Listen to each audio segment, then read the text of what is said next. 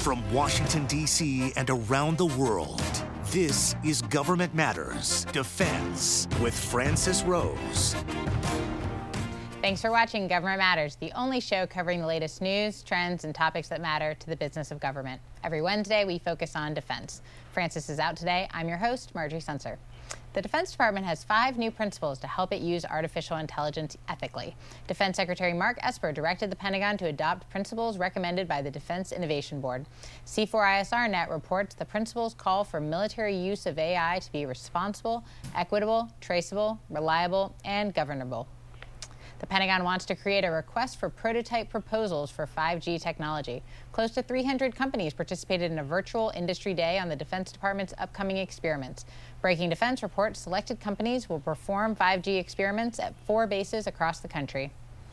A new policy could allow the Defense Secretary to avoid collectively bargaining with Pentagon employees. A memo issued by the Trump administration says DoD needs, quote, maximum flexibility to carry out its mission.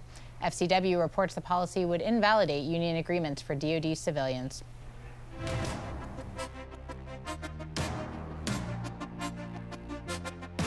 The National Defense Industrial Association gives the defense industrial base a C grade in a new assessment. The report says cybersecurity and workforce pose key challenges. Wes Hallman is Senior Vice President of Strategy and Policy at the National Defense Industrial Association.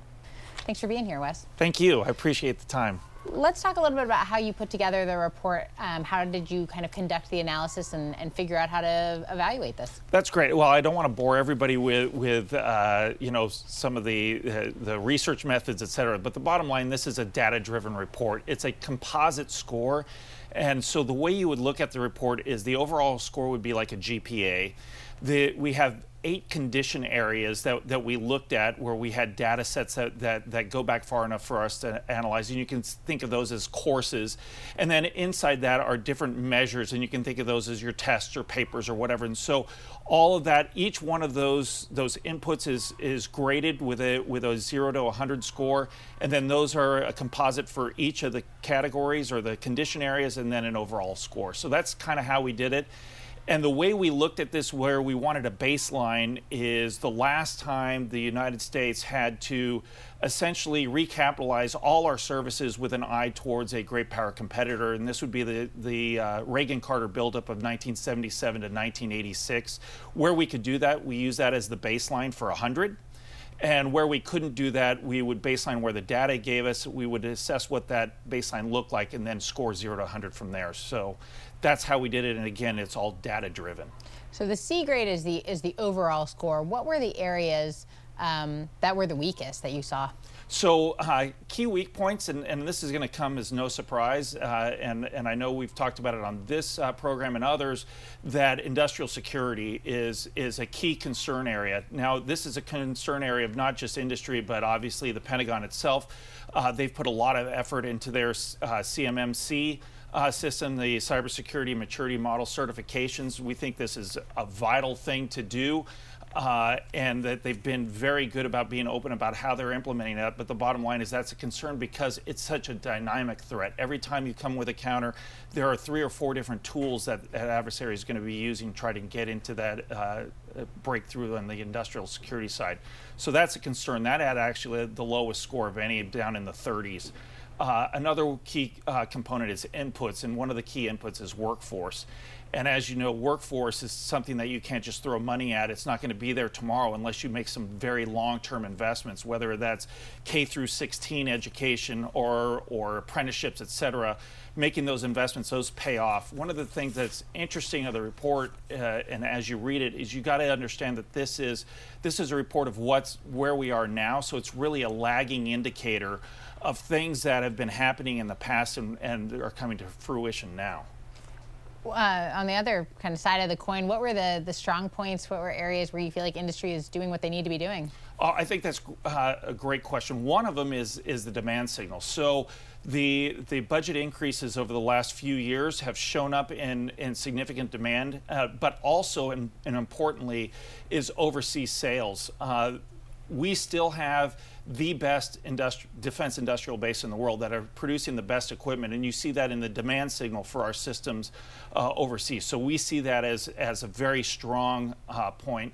Other things that are strong is that just the attention that's being paid to this when the report came out, that it's being referenced, it's being talked about, and we see that as valuable because, again, because this is a lagging indicator, when you want to make some changes that increase the health and readiness of this industrial base, you really have to look at what kind of investments that you need to make over time.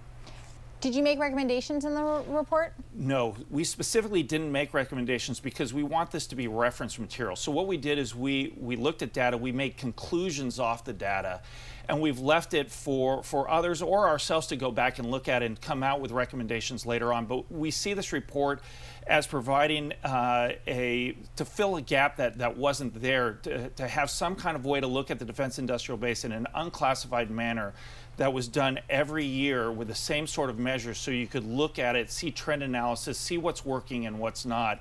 And we felt that if we included conclusions, it would be seen more as an advocacy tool than it was really a reference material. I know the Trump administration oversaw its own kind of industrial base assessment. Did yours align with that? I know it's been some time, so I wonder if you've seen improvements or declines since then. So you're referencing the Executive Order 13806 report, and the answer is theirs was a much longer time frame that they worked on this, a lot deeper in several areas. They had a matrixed model, and the fact is that most of it is unclassified. So we know from reporting and from talking to folks in the Pentagon that they're getting after some of the indicators that came out of that. I would say that ours doesn't necessarily align perfectly because we don't have the same sort of measures and we don't have this access to the same sort of data, but they do rhyme. So it is indicating some of the same conditions, same concerns, and I think what they're going to get after internally that they've already done are going to show up in our report in those indicators as we look toward their future. With just about a minute to go, I know NDIA is hoping to make this an annual assessment. What do you think it will do to kind of give it a regularity? So one is we've made a commitment as an industry association that to fill this gap. So we have support from our leadership to do this on an annual basis. What we're doing now, and if you when you read it, you'll see we've said that this is our first. This is essentially a beta. We want inputs on how to make this model better. But we've already had a few meetings. Some folks have given us a call, come in and met in our offices, say, hey, in this area, we think you should look at this, this, and this. There's some data sets that are out there that we didn't know that we had access to. So really, we see this as increasingly rich report going forward as we incorporate all those great suggestions that have been made to us over time. Thank you so much, Wes Hallman. Thank you. Up next, the Army has big plans for modernization in fiscal year 2021. Straight ahead on Government Matters, what's getting more money and what's getting cut? You're watching WJLA 24/7 News.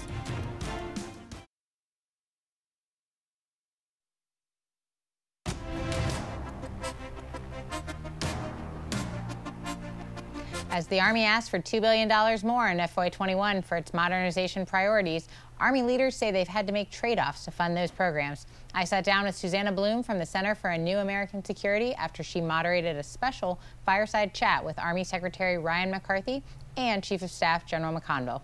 I think that they're thinking hard about modernization and the work that remains to be done in that space.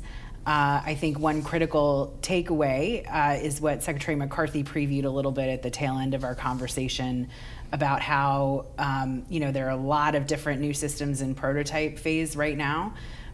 If they all perform, there'll be a crisis of its own in how to find the resources to bring those systems into production.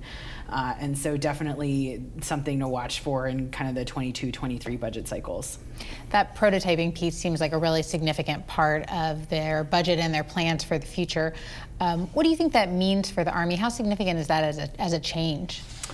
I think the Army took a lot of lessons out of their experience with Future Combat System and some of the notable failures that occurred in that approach. And I think a lot of what they've done in standing up Futures Command and creating these cross-functional teams that include both acquisition folks, programmers, as well as operators, they've sought to address a lot of the failures are the problems that plagued Future Combat System. But the fact remains that the Army is making some very big bets. They're trying to modernize all their major systems simultaneously again, which is a hard thing, both from a kind of acquisition bandwidth perspective as well as from a dollars and cents perspective. And so they certainly have their work cut out for them. The OMFV, the Optionally Manned Fighting Vehicle, seems to be the first test case of how they're approaching prototyping. What can we learn from the way that's gone so far? Yeah, well, OMFV certainly had a bit of a stumble out of the gate. But I think that the way that General McConville kind of painted the picture was one of a learning process, right? And in that the direction that the Army has tried to go as a result of that early failure is to have a much more iterative process with industry, a much closer dialogue as they're developing requirements, both to figure out what is within the range of the possible in terms of technology that already exists, what can be developed, what can incrementally improve to kind of put into this new system. And so I think that's a great lesson to have learned. I hope they apply it across the board. I think that kind of ability to tap into the engineering talent that exists in defense industry and really let it run and show you as the service what is within the realm of the possible is a great practice. Do you think seeing what happened there maybe makes it less likely that we get to that crisis where all of these prototypes are successful, or you think they really should be preparing for that situation? I think they need to be prepared, and by prepared, I mean I think that they need to have thought very carefully about what the prioritization is within the big six priorities, right? It may, I think Secretary McCarthy was pretty candid in saying that they're going to look at reducing and cutting back legacy systems in order to afford the modernization portfolio, but I also see a future where they're going to have to make some trade-offs within the modernization portfolio as well. I think the Army would say they also already have made some trade-offs, right? There's been some cuts just to set these priorities to get them on the right path. Did they make the right choices? What do you think of kind of the trade-offs they've made thus far? Did they make the right choices? Hard to say. I think that you saw I pushed both the Secretary and the Chief a little bit today on autonomous systems and heavier investment in artificial intelligence and machine learning capability. I agree with my old boss, Bob Work. I think he was right when he said that if in the future the first soldier through the door is a human, we've made a mistake. And so, I think the fact that IVAS, the kind of night vision goggle 2.0, which actually has a much bigger capability than just night vision, is a great example of reaching out to a commercial technology that existed and figuring out how to adapt that to a defense ecosystem. And I think it is also a big leap ahead in terms of capability.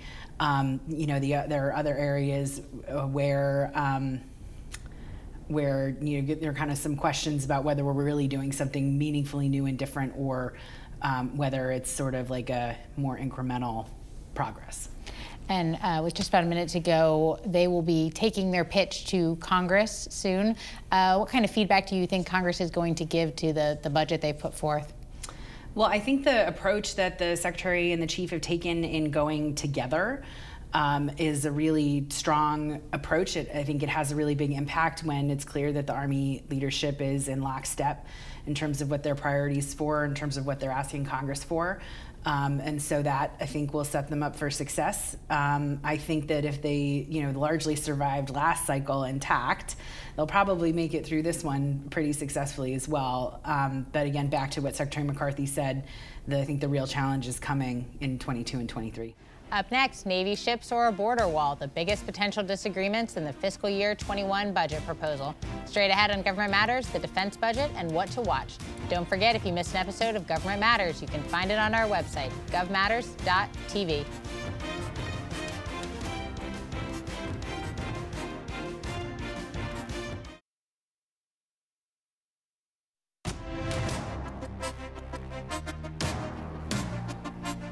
The proposed Pentagon budget is already running into criticism on Capitol Hill. Some lawmakers are concerned about planned cuts to shipbuilding, while others are worried about aircraft retirements.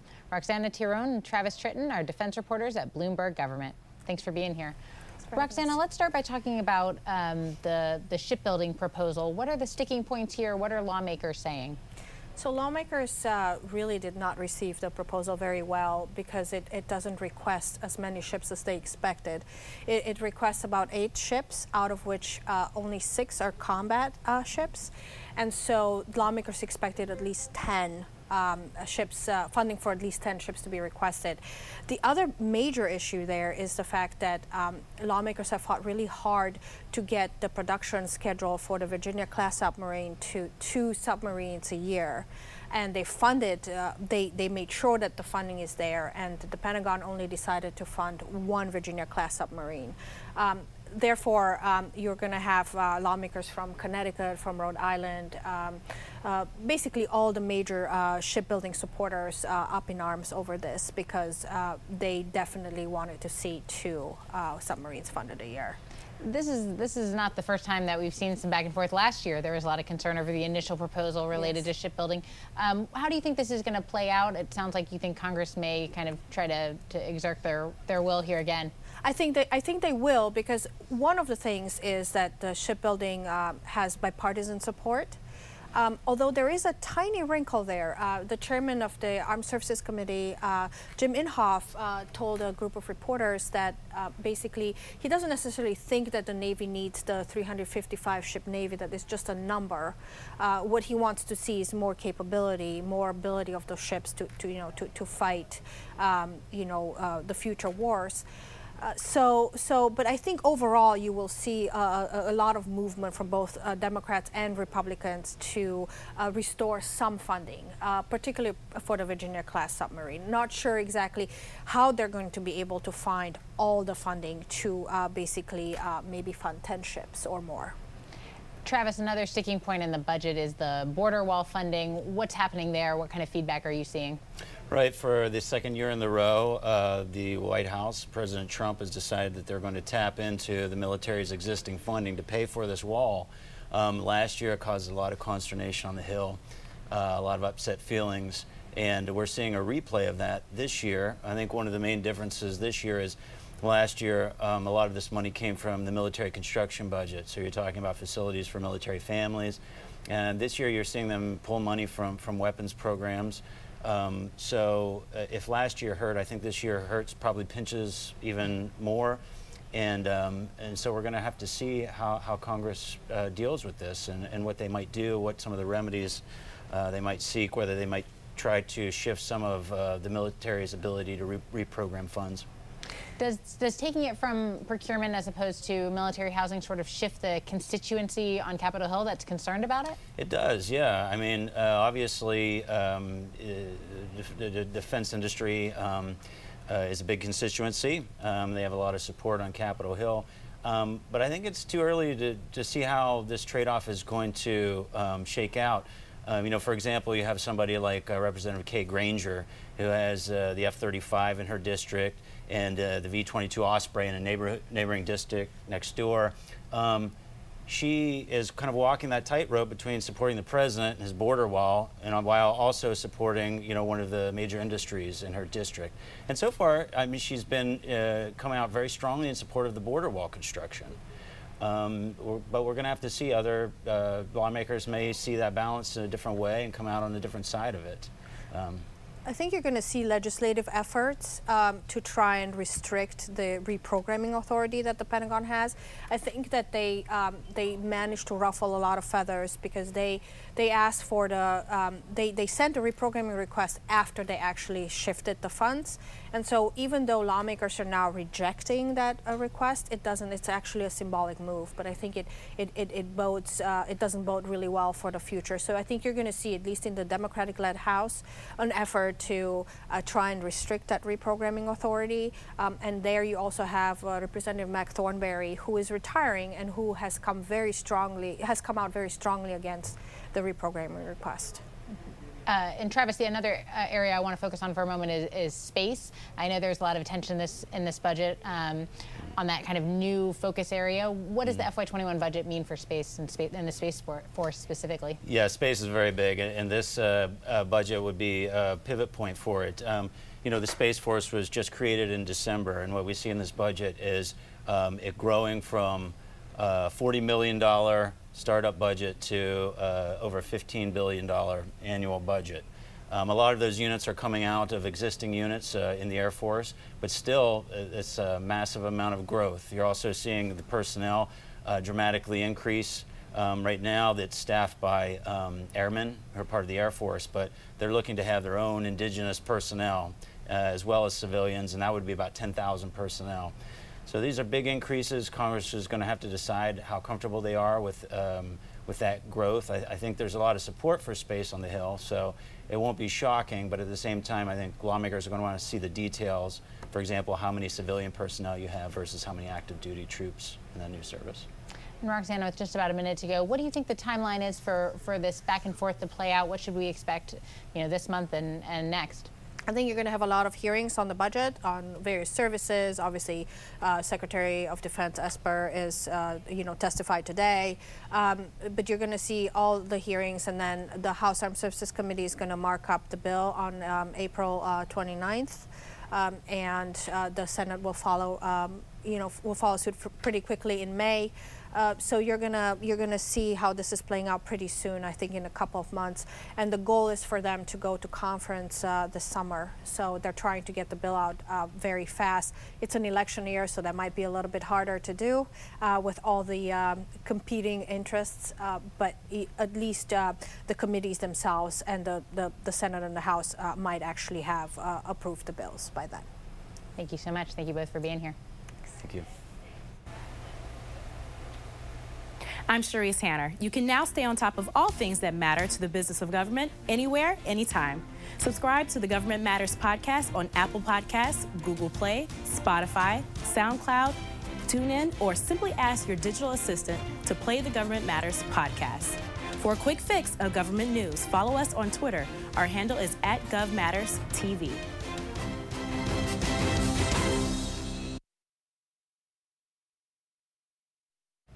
That's the latest from Washington. Join me weeknights at 8 and 11 on WJLA 24/7 News and Sunday mornings at 10:30 on ABC 7 to stay plugged in on issues that matter to the business of government. Thanks for watching. I'm Marjorie Spencer.